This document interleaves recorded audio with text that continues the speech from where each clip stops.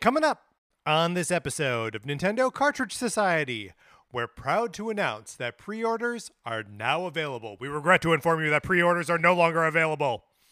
It's dangerous to go alone, so the Nintendo Cartridge Society goes with you.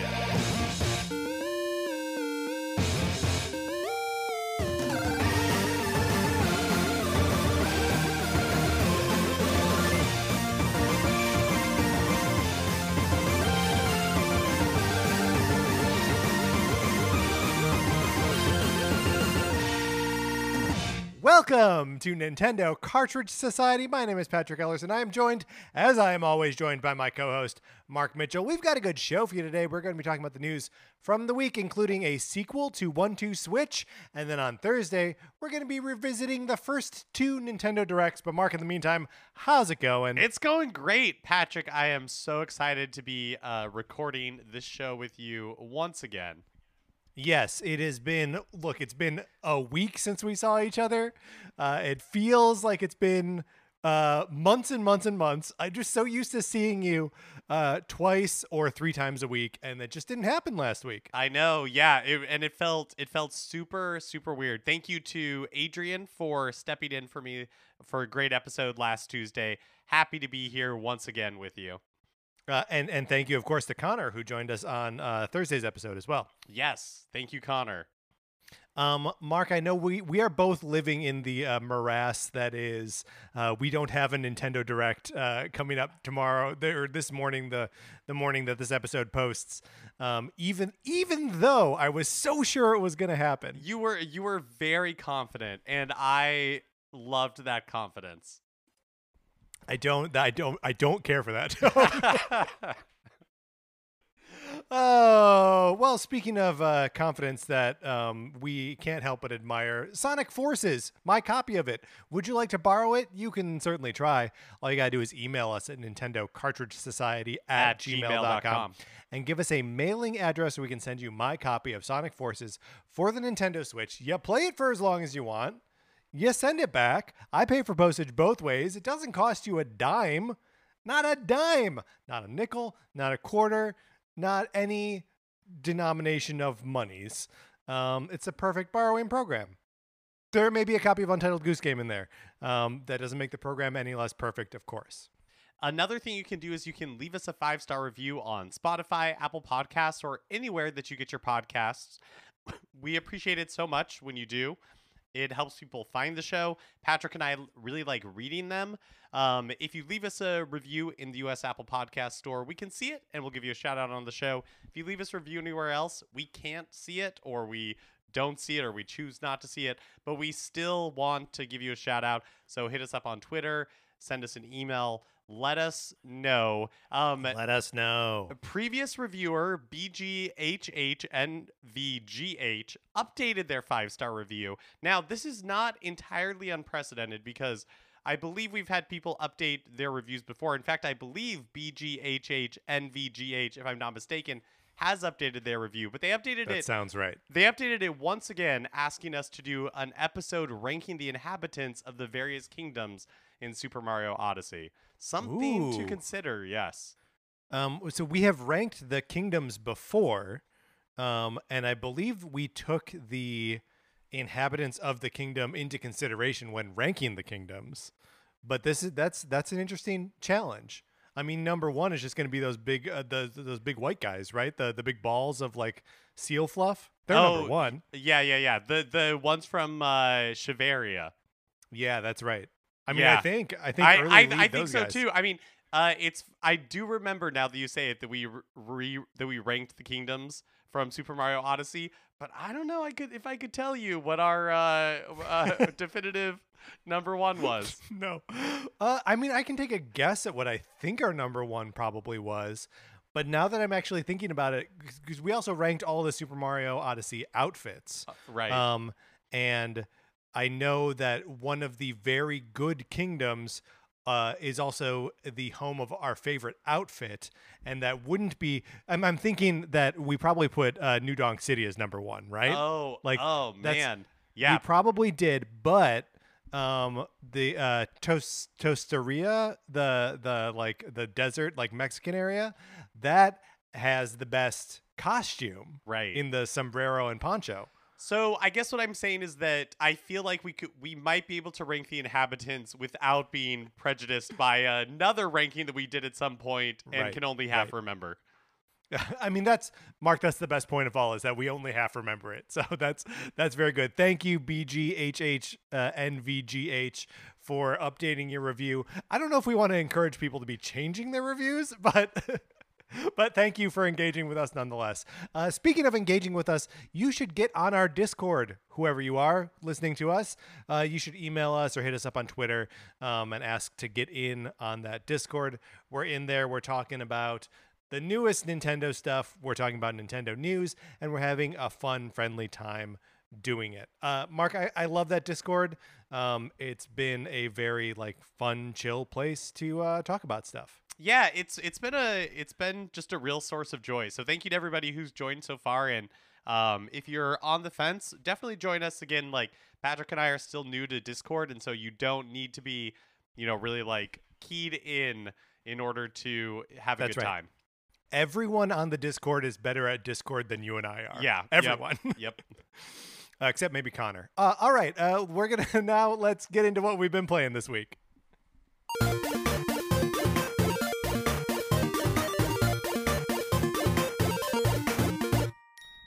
Mark, you've been traveling. Yes, and so I have put a lot of time into Dragon Quest XI's Echoes of an Elusive Age Definitive Edition for the Nintendo Switch, and I am about to spoil where I am up in this game. So skip forward a couple of minutes if you don't want to hear it. Well, okay, go. Are you through the end of Act 2? No, but I'm assuming I'm really close. So basically, Okay. I've made it to the Fortress of Fear. Yes. And I just defeated Jasper, and so I'm pretty sure I'm about to walk into a battle with whatever the bad guy's name is. I can't remember. Yeah, It doesn't matter. yeah, it really truly does not. And because the bad guy is such a non-entity in this game, other than something you just have to be marching towards because those are the rules. Yeah, well, I mean, the game does, in my experience anyway, does such a good job of making you care about your allies and the party that there's sort of no room for another character in there to be their antagonist. Yeah. So and speaking of which, I have had a rough relationship, I would say, with Act 2 of this game. I have not really enjoyed Act 2 that much, but there are moments where, and they are character driven, where it has still really cast a spell on me. One of those is when you find out, and again, this is a spoiler, and about a character's demise. So if you do not want to hear that, this is another warning to skip ahead.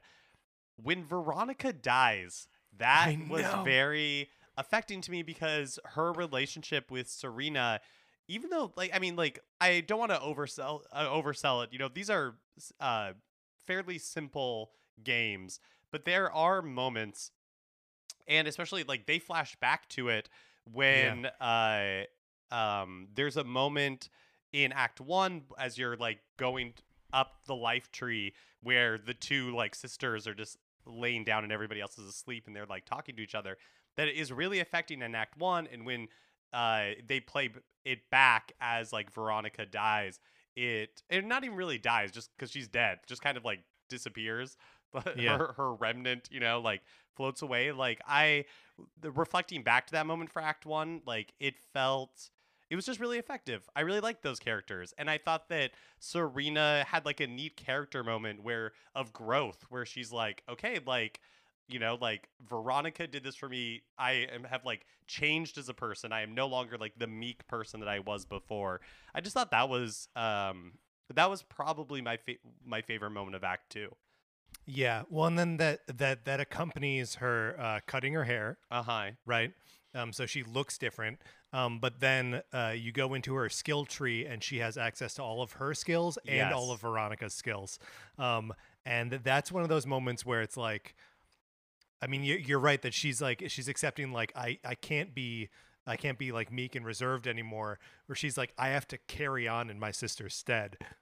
Is so cool that like they are able to execute that in a gameplay fashion as well, not just a story beat. Yeah, that's one of my favorite parts, definitely of Act 2, but one of my favorite parts of that game just in general. Yeah, I thought it was really effective. And as much as I have not really, truthfully, have not really enjoyed playing Act 2 of the game, one thing I have appreciated is just kind of like the fact that Act 2 is all about, having kind of the worst possible thing happen to you. And then like the world is basically shattered. And then how do you regroup and keep going? And I think that is a very, I don't know. I've just really appreciated that aspect of it. Yeah, it's sort of the part of Endgame that the movie sort of like glosses over, like Avengers, right? That like the worst thing happens, and then like we skip forward and we see some of like Captain America and Black Widow like coping with the new world, but like we're spared the like 5 years of just like absolute chaos and despair.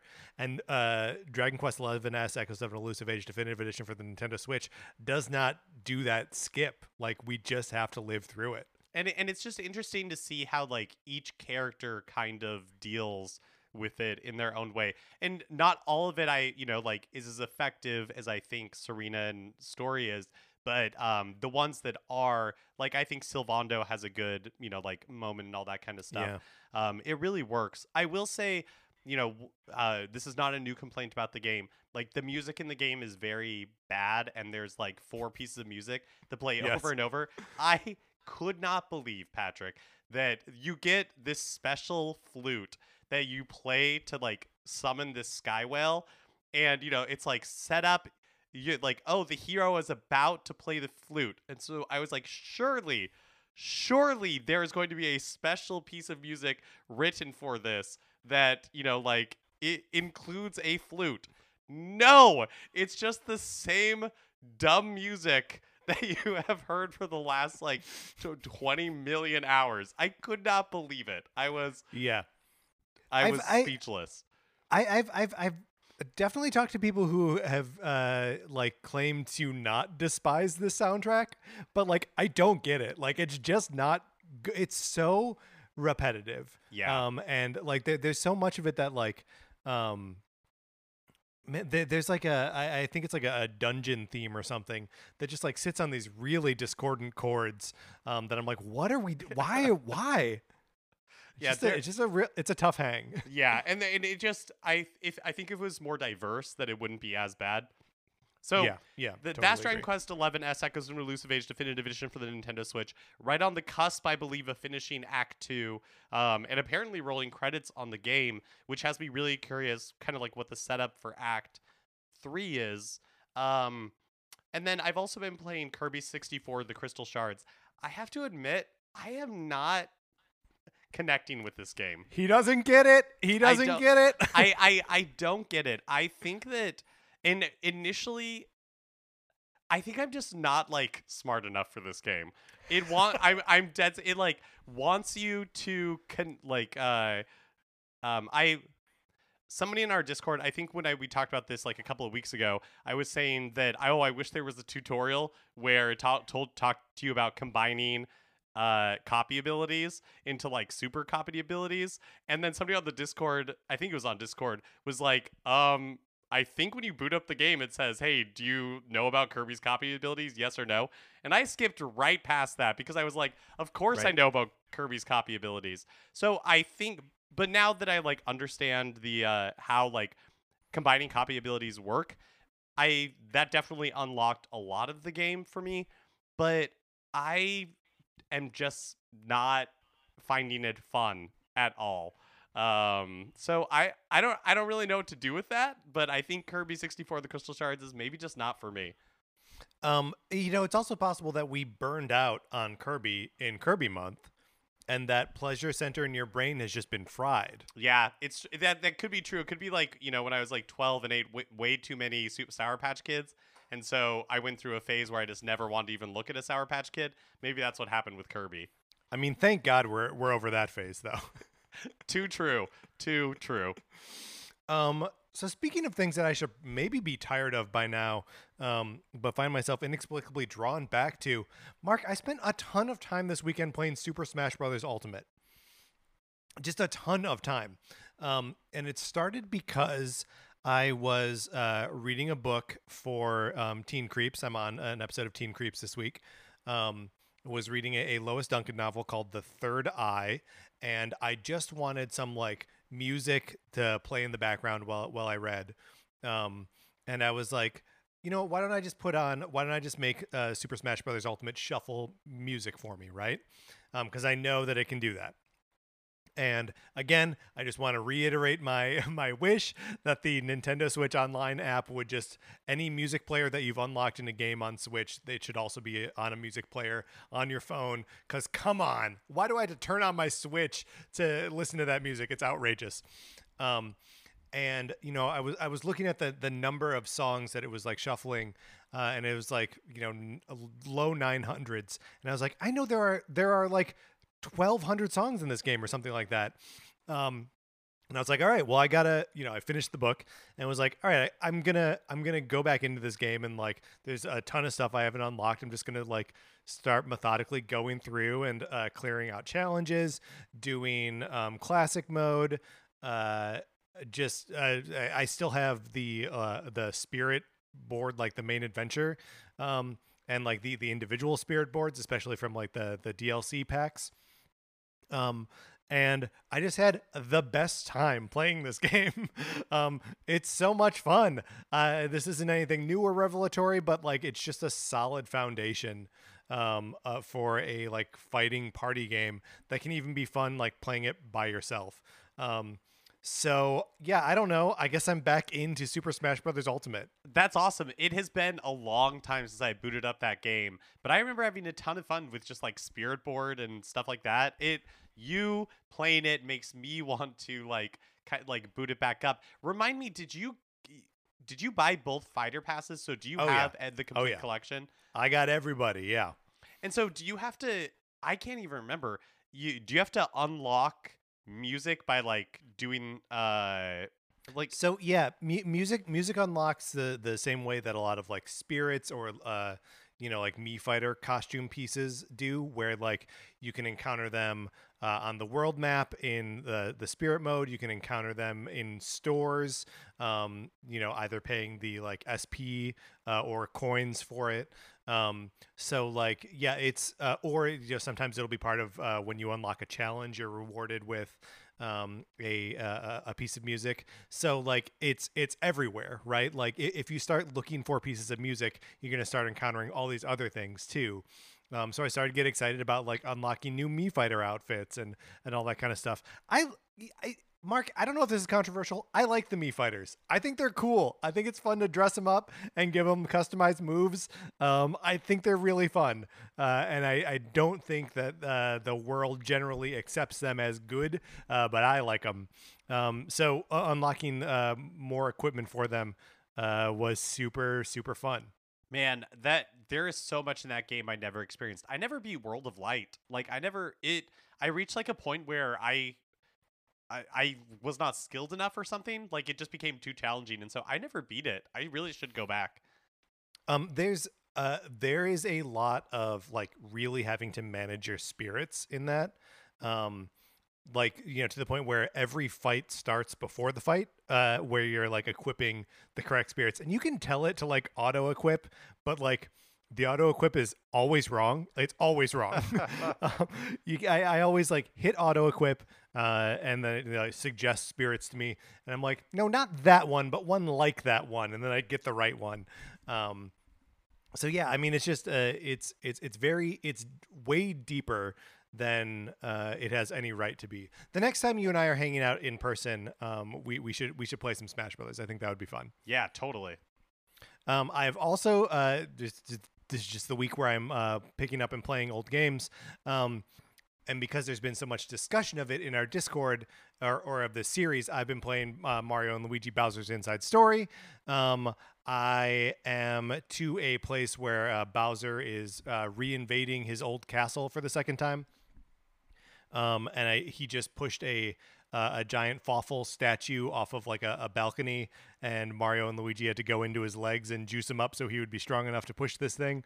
It's just I don't know. It's so charming and cute, and the game is still too talky. I think for as good as the writing is in this game and the Mario and Luigi games in general, there's just too much of it.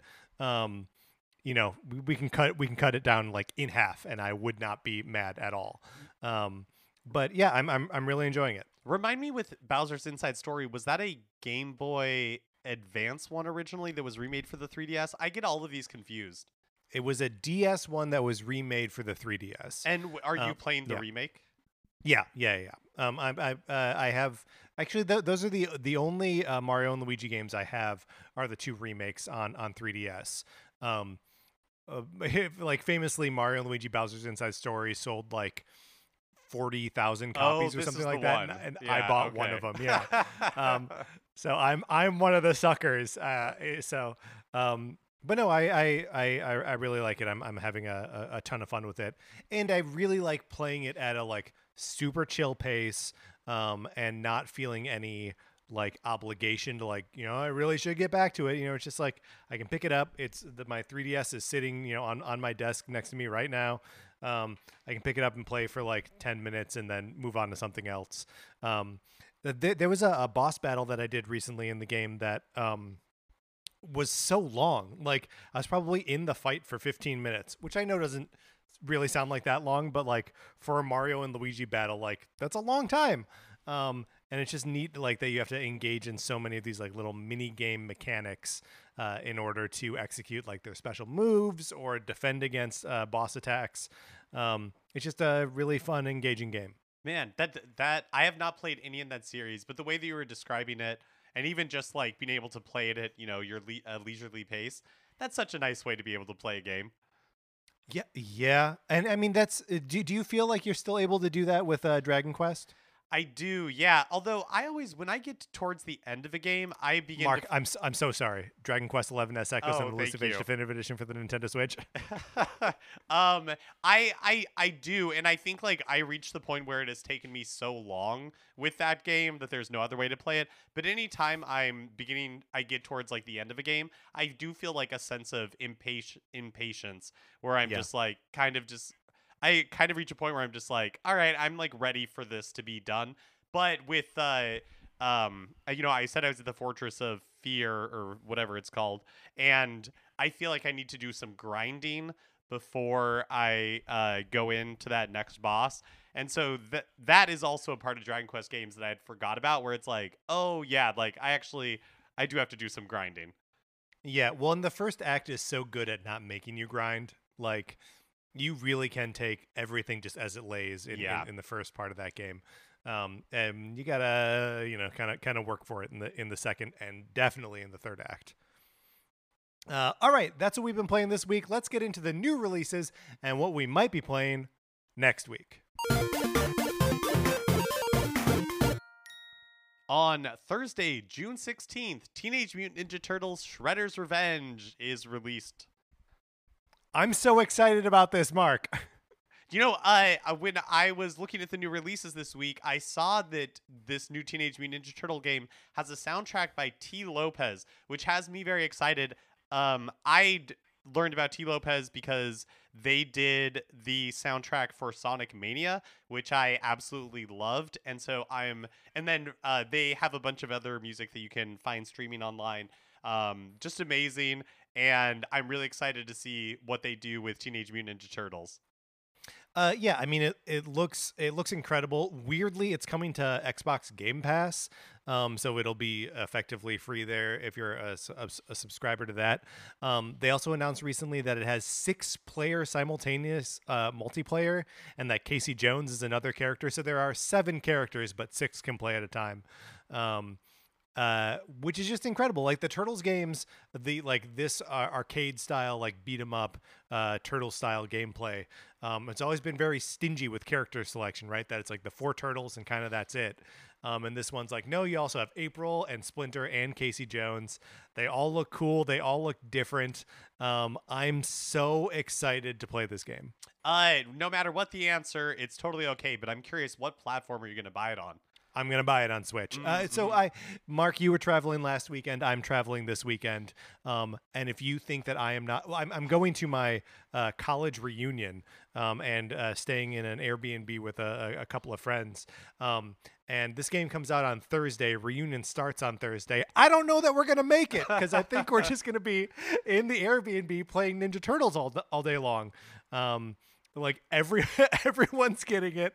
Everyone's getting it on Switch. And I think we're just going to be, playing the local multiplayer just all the time. I'm so excited. This is like a classic college scenario for me, is we're all excited about a video game and we're all going to be in one place. So like, let's do it. That's amazing. That sounds awesome. But I think that's pretty much everything coming out this week that I wanted to talk about. It's definitely a big release for us. Yes. Yeah. Yeah. It's a huge release for us. And unfortunately there's not going to be any, shadow dropped, Nintendo Direct, anything, because there is no Nintendo Direct. Mark, I'm still mad about it. Okay. let's close out the new releases. Now it's time for 433. In 1952, American composer John Cage wrote a piece called 433, wherein a performer or group of performers didn't play their instruments for 4 minutes and 33 seconds. For the purposes of this show, our instruments are talking about Nintendo. So for the duration of one performance, 433, Mark and I'll talk about something not at all Nintendo related, thus fulfilling the contract of the piece. Mark, you've set us up with a challenge today. Please introduce the challenge. Yeah, so for 433 today, I want to rank the mountains at Disneyland. Okay. So we're talking Disneyland, Anaheim. We're not taking in our conceptions of other versions of these mountains from other parks, right? That's right. So I think up for our consideration are Space Mountain, Matterhorn Mountain, Splash Mountain, and Big Thunder Mountain. I think that's the 4. I think those are the 4.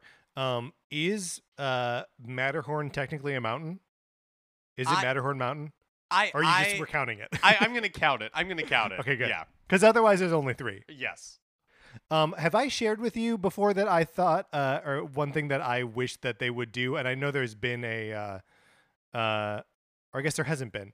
I wish Disney would do, like in adapting theme parks to rides, that they would do a mountain trilogy and somehow find a way to connect Splash Mountain, Space Mountain, and Big Thunder Mountain. Oh, converting theme parks to movies?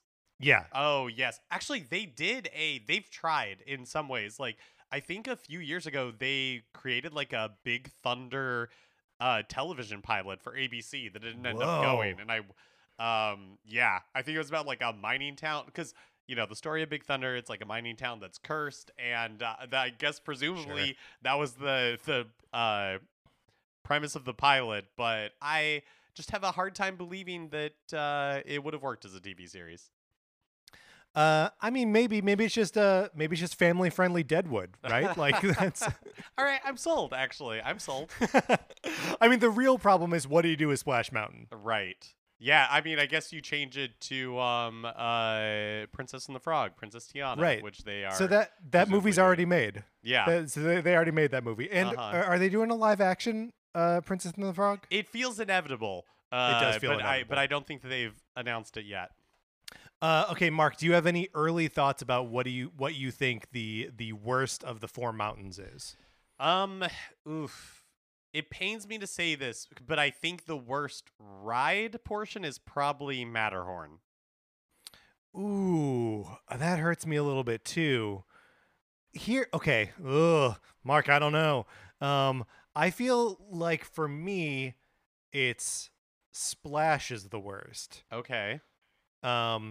and I think it's because of its Song of the South theming, which is A, racist, and B, I don't have any connection to. Yeah. Because even when I was a kid, it was not like something that was out there. We never had a copy of it. So like I just don't have any connection to the thing Yeah. that it is. Yeah, I would be fine with that. I feel like the thing that I like about Splash Mountain is just the drop at the very end. Yeah. But everything around it else, you're right. I actually don't even really like riding Splash Mountain that much because I don't like getting wet at theme parks. Yeah, yeah. Well, and like it means that there's a very narrow window of when you can go on that ride. If you go on it too late in the afternoon, you're going to be wet at night. Yeah. No one should be wet at night, Mark. Great point. Okay, so Splash Mountain at the bottom, and I'm gonna say not Matterhorn Mountain next. I'm gonna say Big Thunder Mountain next. I really like everything about Big Thunder except the ride itself, which I think teases you so much with Yes. it's just about to get going, it's just about to like get good, and then it like cuts it short. You know what's great about Big Thunder Mountain though is that the part where the like the fuses are like burning, Yes. and as you get like closer to the dynamite, that's great. And then yeah, Matterhorn is number 2 then, I think. I right? think so too. Yeah. And then Space Mountain at the top, right? Space Mountain number 1. Do we have to rank the versions of Space Mountain? Well, Ghost Galaxy obviously would be the best.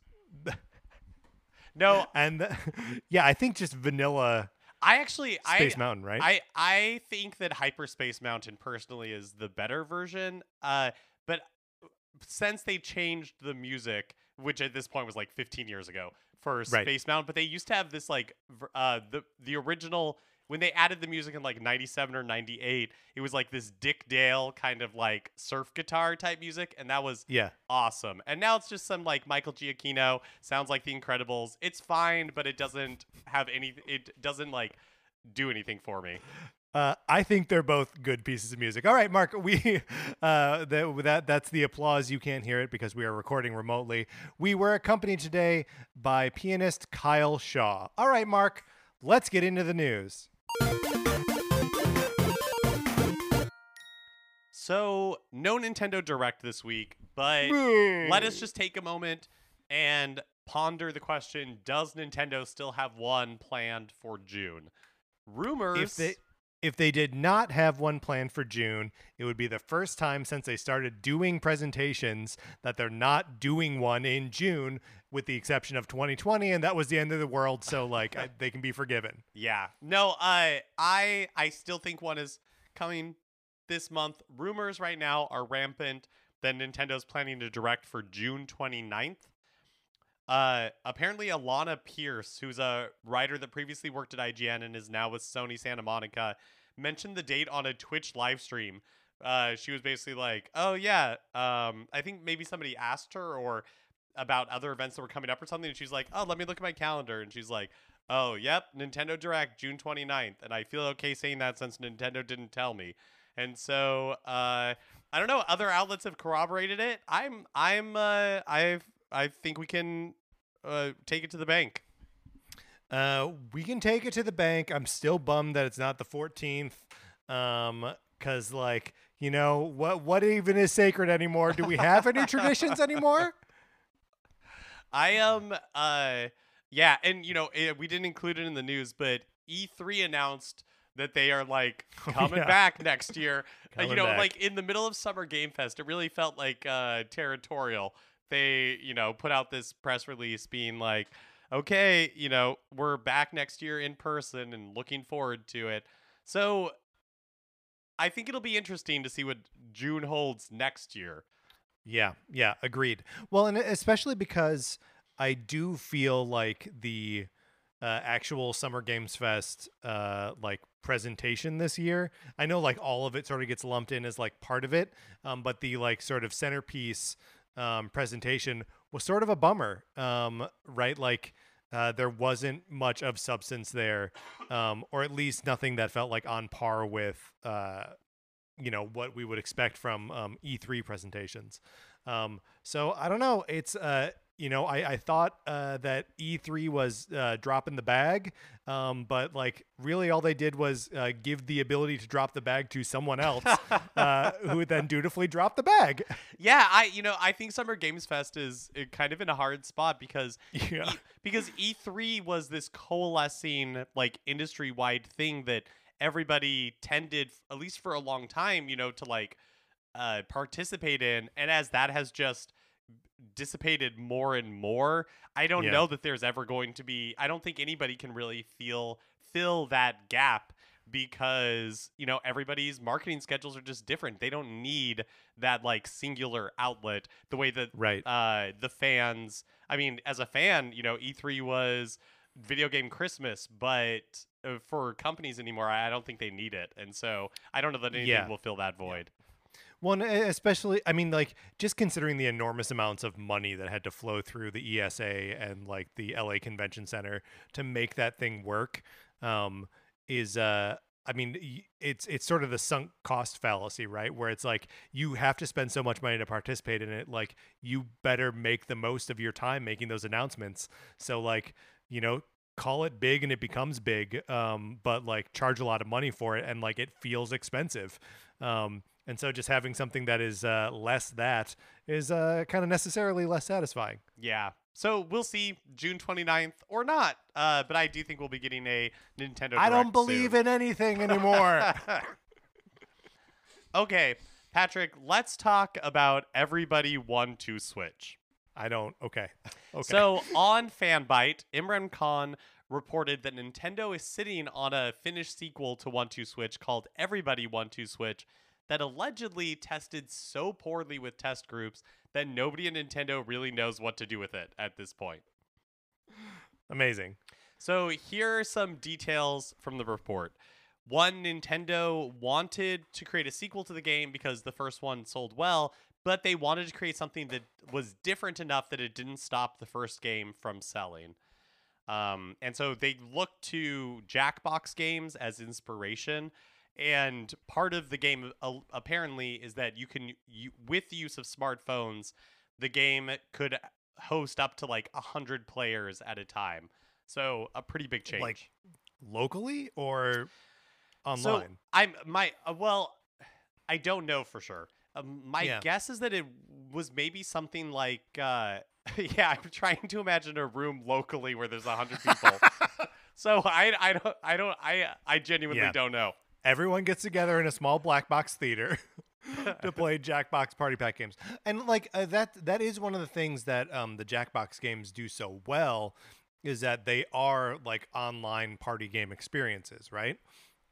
But the reason or part of the way that they're so good at it is that you can play them on anything, right? Like you can play them in a browser. Right, yeah. So like literally everyone has the ability to play a Jackbox game wherever they are.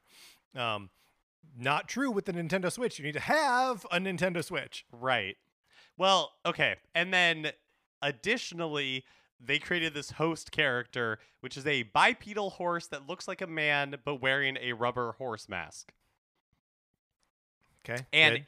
he's simply referred to as horse, apparently because it sounded enough like the English word host that it would come across in different languages. Minigame. Hold on, let's talk about horse a little bit. I see you wanting to move on, but Mark, we got to talk about horse a little bit. I think this is something that's very easy to laugh at, something to say that is ridiculous. But if this game came out 4 years from now, you and I would be talking about how much we love horse, like he's the Nintendo Badge Arcade Rabbit or Rusty Slugger, right? Sight unseen, I love horse. He's iconic already. Yeah, I love this idea because it kind of reminds me of during what is it, Bunny Days in Animal Crossing. What is that called? Bunny Day. Yeah, that's kind of like the Easter equivalent. And there's Zipper, the like rabbit that's in town, but Zipper has a zipper, and Zipper doesn't seem to be all that, they say that they are. And that's Zipper is definitely someone in a costume, like because he hops, right? Like Zipper like hops back and forth like from one foot to the other, and if you move far enough away from Zipper, he stops doing it, and he like breathes a sigh of relief, like, oh my god, I can stop doing the act. So like, yeah, Zipper. There's something going on to Zipper there. Yeah, and so I love these Nintendo characters that clearly have a lot of like internal backstory, but that Nintendo refuses to share with us. And that is what I imagine Horse is like. So I love Horse. Yeah, I love him too. Horse for Smash. So it's a 1-2 switch game, so it had a bunch of mini games. Apparently they would ask players to move around the environments for like musical chairs, or one game was apparently like spin the bottle that involved saying something nice about the person that you landed on. And you can't say I want to kiss you. That can't be the nice thing. That's right. So, but apparently playtesters hated it. They gave it really harsh feedback. A lot of times they said that they were bored, that they didn't even want to finish the rounds, that like there was like a bingo game where someone would have to use a Joy-Con to mime digging out a number before reading it off, and they described it as like just really tedious. So basically, games sometimes don't test well and then they're reworked, but Nintendo is apparently a little bit stymied. According to the report, different trusted employees within Nintendo were raising alarms that the game, if they released the game as it was, it would damage the company's reputation as a good software developer, which is a little bit crazy to me because they released 1-2 Switch. Yeah, I totally, Mark, everything that you're saying about people being like, oh, it's kind of boring, they don't want to finish rounds, it looks weird. Yeah, that's just 1-2 Switch. That's the brand. The brand of the game is not very good. I know. So then you're really like, how dire is this game that it is worse than 1-2 Switch? Nintendo apparently went ahead with other publisher duties, like they printed out covers for the game, and apparently there's just a bunch of boxes with no game in it, like printed for everybody 1-2 Switch, waiting for Nintendo to decide what they're going to do with it. Apparently there's kind of like one faction within Nintendo that is really stuck on the idea of releasing it as a full $60 retail release. Outrageous. Just because the first one sold really well, they're like, hey, there's apparently money to be made here. And in the report, Imran talks about another faction that suggested making it an add-on bonus to the Nintendo Switch Online Plus expansion pack. But I don't know. It's kind of amazing to me the word of this game like leaked out at all. But what do you think? Do you think we'll ever see this? Especially now that this report is out there. I mean, I don't know that we're ever even gonna play Advance Wars 1+2 Reboot Camp. Like, right. It's being a Nintendo fan is always knowing that there are games that they are sunsetting and not showing to you, or games that they are keeping just in Japan or whatever. And if this ends up being just like another brick on that like weird Nintendo history road, like. Yeah, I don't know. Let's wait for 25 years for the Nintendo Switch Classic to come out, and they can include everybody 1-2 Switch on it, and we'll play it for 5 minutes like we did with Star Fox 2, and then be like, oh, I see why they didn't release this. Yeah, this to me, this totally feels like a strategic leak, where somebody does not want this game out there, and I don't, yes. and so they were like, all right, here's the deal with this game. And by publishing this story, we have sealed the fate, because I don't think Nintendo will ever release a game called Everybody 1-2 Switch. Yeah. I mean, but maybe they will. Like, is the audience for Everybody 1-2 Switch the same audience as people who are like reading leaks from Fanbyte, right? Point. Like it's not really the same audience. I don't know. If they were to put it out for $40, I feel like they could get away with it. Everyone would see it as a budget title and not like worry about it. Even though $40 is still a lot of, that's still a whole 3DS game, right? I think it would be a little bit of slap in the face to include it in the Nintendo Switch Online Plus expansion pack. If it was just included with Nintendo Switch Online, a la Tetris 99, like maybe that's okay. But yeah, just I don't know. I don't think you can really associate this game with like any kind of value and have people feel good about playing it. I do. I like the idea of, like in 1-2 Switch, there's the like cradle the baby, don't wake the baby up game or whatever. Uh-huh. And I like the idea of being in a room with 100 people and everybody has their phones and they're cradling their own baby. But then like when one baby wakes up, it just like ripples through Wakes up all the the babies. room. Yeah, exactly. What a Yeah, weird I mean, game. And that was the like real issue with 1-2 Switch, is that it positions itself as this party game, right? As a casual experience that you can take into a genuine party and like play with people who aren't like interested in playing video games. But so much of the game is like cued off of sound that like, are you telling people to like turn down the music and like stop having their conversations so you can like play this dumb little game where it's like who answers the phone first? And the phone answering game is one of the best. I love it. But like it like is just a conceptually flawed game, and I don't know if the sort of like Jackboxification of it does anything to fix that.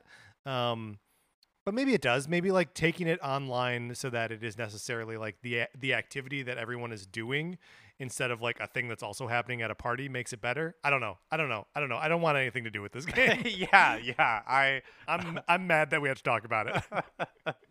Well, last week, Nintendo of America opened pre-orders for the Xenoblade Chronicles 3 Special Edition. And will it shock you to learn that it was a complete and total disaster? Disaster. Patrick, did you try to get a pre-order in? I did, but I wasn't gonna. I was never gonna actually do it. I just wanted to. I knew that this was happening and was like, I gotta log in and like see if I can get one. And it was great. It was a thing where like you click on the link as provided on Twitter, and it just takes you to a like it's loading and you see like the little Mario items, and it just does that for like 45 minutes, and then eventually pops you out to a page that says this item is no longer available. So yeah, it was less a huge mess and more just like, look. I was there for the early days of Amiibo. Like, I remember what this is like. And it was kind of nice to be involved with it and not actually care whether I got the product or not. Yeah, not be invested. Yeah, one thing. So, yeah, it was a complete crap fest. Nintendo, and because of that, Nintendo promises that fans will have a chance to order again in the future, which, on the one hand, great, but on the other hand, I don't know that Nintendo has ever really had a successful rollout of one of these. And so what will make this time different from the previous time? You know what I mean? Yeah, well, totally. And also like we should really underline here that this is happening on Nintendo's store, Nintendo of America store. And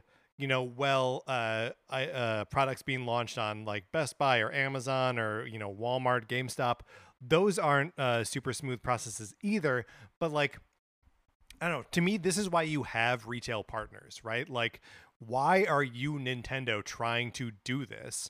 And it must be because they view Xenoblade as like the niche franchise, and they're like, whatever the volume is, it can't be that big. We'll be able to handle it. Not really realizing that, well, the audience for Xenoblade Chronicles is niche. The percentage of that niche that is going to want the special edition of Xenoblade Chronicles 3 is like huge. It's a Venn diagram that's a circle, and so yeah, it seems to me like they just dropped the ball and should have taken advantage of the fact that they have retail partners. Yeah, I think that that's a very generous reading. Because only because like anytime the Nintendo, releases these limited edition or timed things, like do you remember when the Mario 35 like first printing of pins went up, and that was like those like collector pins, like, and that was a complete disaster. A lot of times when they release, like the Switch, the special edition Switch controllers, like the Nintendo 64 ones, when those go offline. And so I think that they just do have just chosen, like, they don't invest in their online infrastructure because these releases are so few and far between. And so Yeah. they kind of, I think they know that it's going to go poorly and they try to mitigate it as much as possible, but the infrastructure just isn't really there to scale to the demand. And so I think it seems like they go in knowing that it's not going to work. Well, and so like what's the I guess the rationale is that if you're selling it on your own store, you get as much of the you get 100% of the money for it, right? You don't have to split that with a retail partner. But like it seems like they just have to be selling less. No, I guess they're not even selling less. They're selling out. So like they sell everything they make. Yeah, I don't know, but that's a good question. Like, why with Xenoblade Chronicles 3 are they selling it themselves versus Yeah. Wild. yeah. I don't know. Interesting. Well, and so there is because the release date of Xenoblade Chronicles 3 moved, some of the physical rewards are not going to be ready in time for when the game launches. So I wonder if there's some bit of like confusion there that like the retail partners don't want to touch, right? Where it's like, oh, so we're selling people the game, but then have to follow up later with like a steelbook and whatever other pieces that physically go with it when they come out in like September or whatever. And I wonder if Nintendo is just like, it's okay, we understand that's confusing to everyone else. We're just going to do it the way we're going to do it. That's a good point. I didn't realize that was the case for the US as well, because I know that in the UK and Japan, they are sending people who ordered the special editions are receiving the game on release in July, and then like you said, they will be shipping them the bonus items separately. I didn't realize that was the case in the US as well. That's a really good point. It's my understanding that it may not be all of it, but the steelbook case for sure is not going to be ready when the game comes out. It's just weird. It's just weird. Yeah, but so that might really complicate like the distribution and trying to do it through partners. Yeah. Yeah. Microsoft held their streaming presentation last Sunday, and as far as Nintendo goes, it was notable for what wasn't there really. Specifically, we're talking GoldenEye 007. Wanna. An achievement list for the game on Xbox leaked a little over a week ago, which is actually the second time that this same achievement list leaked. It happened before, back in January. So that, with this second leak, it led to speculation that an announcement was imminent, and yet nothing. Nothing. So what how does that relate to? Do we think we're not going to see this game on Switch, right? Or I don't know. I don't know. I think that because the rights to the game itself have to be tied up with Nintendo somehow, and so it would not surprise me if this is it comes out on Xbox and it also comes out on Nintendo Switch Online Plus expansion pack. Yeah, and also on like Paramount Plus or something. It would also not surprise me if this game was never released again. Never comes out, right. Yeah. Look, here are the games that are never coming out. GoldenEye 007, Everybody 1-2 Switch, and Advance Wars 1+2 Reboot Camp. That's right. It doesn't matter how many times this achievement list leaks. No, and really, once it's out there, like, who's leaking it a second time? Like, what is that? Other notable to Nintendo fan news coming out of the Xbox presentation, Hollow Knight Silksong got a brand new trailer that still doesn't show off a release date, but it was featured in a sizzle reel for games coming to Game Pass in the next 12 months. So make of that what you will. Mark, remember when we saw Hollow Knight Silksong at E3 2019? Crazy. E3 still existed the last time you and I saw this game. That's right. Well, yes. It's funny because the game that sticks in my head is like the one that we were still waiting for the longest time from E3 2019 was Lego Star Wars: The Skywalker Saga, and that game's out. So it's just Silksong now. Wow. Here's another one. And Patrick, I'm interested in your read on this. Persona 3P, Persona 4 Golden, and Persona 5 Royal are all coming to Xbox Game Pass, breaking the drought of mainline Persona games on non-Sony hardware. Yeah. And PlayStation 5 Royal is coming out on October 21st. It's the only one of them with a release date. but it's yeah. So these were featured at that Microsoft presentation, and it said like coming to Xbox and Windows PC, and then later it was clarified that they're also coming to PlayStation 5 and Steam. Some of those games are on Steam already, so whatever. But there's not a single clear message about is this Atlas bringing these games everywhere? What is this? Right. Are these games coming to Switch? Are these games coming to Switch? I feel like that is the question. And I feel like we won't know one way or the other until Nintendo's next presentation. Agreed. And we can speculate all we want, but it's really just it's going to come down to the next Nintendo Direct. Yeah. Yep. But interesting that the PlayStation exclusivity is not in effect anymore. Yeah, it's very interesting, very curious. It's also, and I mean, maybe this is also just a sort of function or feature of the times, but it's wild to me that they're coming to Game Pass. Yeah, totally. That people subscribing to Game Pass can effectively play them for free, which I mentioned earlier. The new Ninja Turtles game is also coming to Game Pass right away too. So like I don't know that Xbox is doing a aggressive job of putting like games that people want to play on that service. There were a couple of games announced during Microsoft presentation that are confirmed for Switch. One is Cocoon, a puzzle adventure game from publisher Annapurna Interactive and developer Geometric Interactive, released in 2023. It's from Jeppe Carlsen, the lead gameplay designer of Limbo and Inside.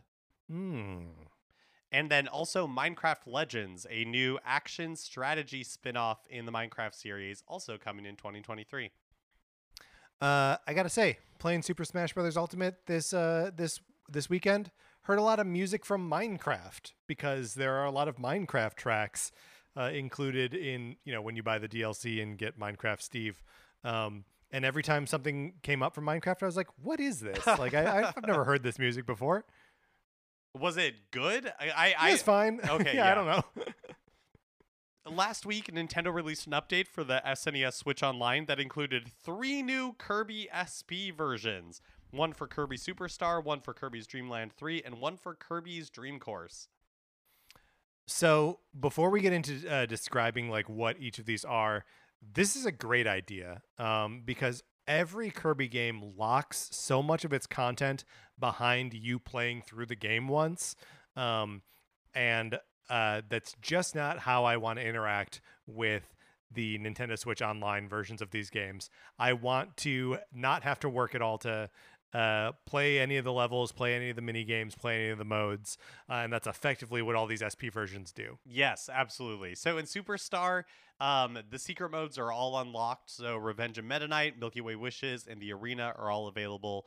Dreamland 3, Dreamland 3, all secret modes are unlocked. There you go.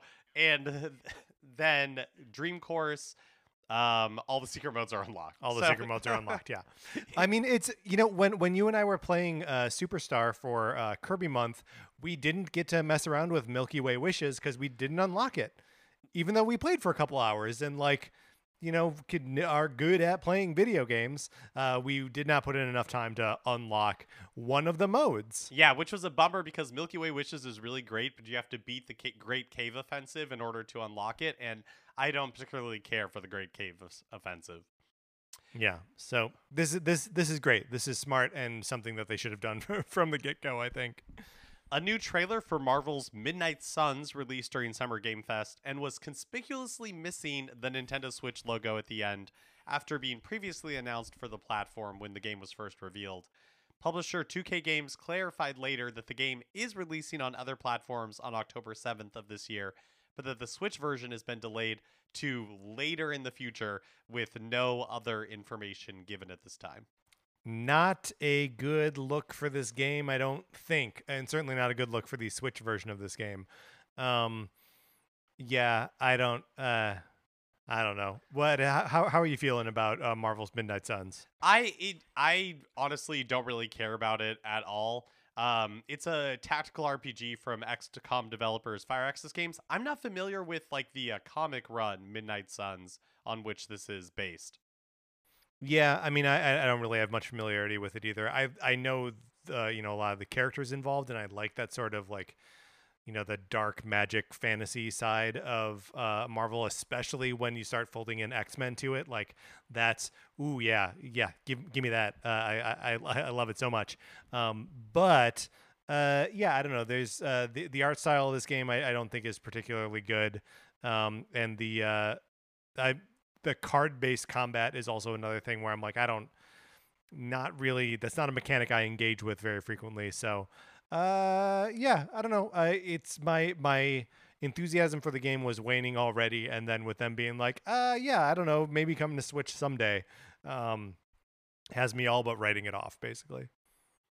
And finally, Bear and Breakfast, the cute indie game starring our favorite, seemingly busty bear, is releasing July 28th, 2022. This was originally revealed back in 2020 for a 2020. Wow, that was too many 2020s. 2020. No. Did it again. For a 2021 release. There you go. But finally releasing the bear has like a tuft of hair in the middle of its chest, but from profile when it's walking around, it just kind of looks like breasts. But beyond that, the rest of the game looks really cute as well. Yeah. Yeah, the game looks really cute. I'm excited to try it when it comes out. July 28th, not very far from now. Nice to have like finally a release date on that. Mark, when are we getting Sports Story? Oh, I fear that it and Metroid Prime 4 will release at the same time. Oof. I saw IGN's own Brian Altano tweeting happy 5th anniversary to this logo, and it's the Metroid Prime 4 logo. 5 years ago, we were told that game is in development. And nothing. All right, Mark, let's get out of the news. All right, that is going to do it for this episode of Nintendo Cartridge Society. Please remember to rate, review, and follow us on Apple Podcasts, wherever you can rate, review, and follow us. If you like this episode, please share it on Facebook or Twitter, wherever you share stuff. We appreciate it when you do that. You can follow us on Twitter. I'm at Patrick_Ellers. Mark is at MKE Mitchell, and the show is at Nin Cart Society. We also have a Facebook page, and that's just Nintendo Cartridge Society. Anthony DeLuca made our logo. Our theme music is provided by 8-Bit Betty. You can get more of his music by going to 8bitbetty.com or by listening right now. For my co-host, Mark Mitchell, this is Patrick Eller saying thank you for listening.